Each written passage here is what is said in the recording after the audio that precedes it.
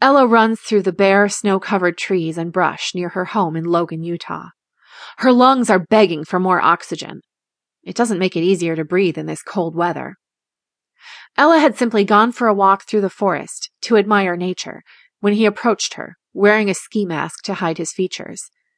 He doesn't want her to be able to put the pieces together after she's gone. But still, Ella could tell that he has a long, thin nose and black, beady eyes. He's slim-built as well, she notes. Ella, he said her name as if he'd known her for years. Her heart hammered painful beats against her ribs. He continued, with you out of the way, I can finally continue with my business. Ella wanted to turn and run the moment she realized his intention was to end her life. This was her hunter, the man that wanted her dead, a man she had hoped she would never meet. Her feet wouldn't move. They were frozen to the ground. Fear coursed through her body. Her head spun, making her dizzy.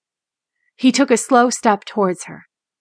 Ella could imagine the sick, twisted smile under the mask. You're a lucky witch, he said, but it looks like your luck has finally run out, huh? No, she cried softly, her voice stuck in her throat. Please don't. He paused for a second. I'm not the bad guy, he tells her after a moment. I only want what's best for my people. Ella saw his hand wrap around his back. A gun.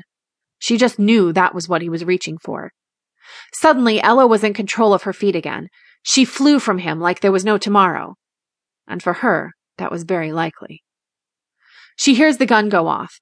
The bullet ricochets off a tree near her head, but by some miracle it doesn't hit her. He fires again. It misses her by a hair. Bang! Again he fires. Again he misses. She doesn't slow down. She pushes her legs harder, faster. Her legs cry out from the pain. Her lungs gasp for relief. Her heart bangs in her chest, begging her to stop. Ella refuses to give in. The firing doesn't cease. The bullets keep flying by her, hitting trees as she runs past them. Out of nowhere, a familiar nursery rhyme begins playing in her head, and she's confused as to why.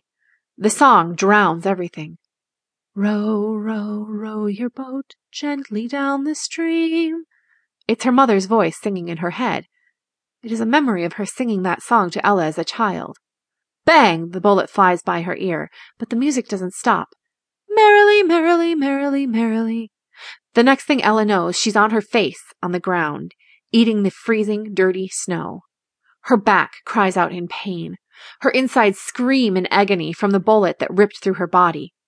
She tries moving, but she's too far gone to do anything but lay there on her face, in the cold snow, her blood slowly draining from her body.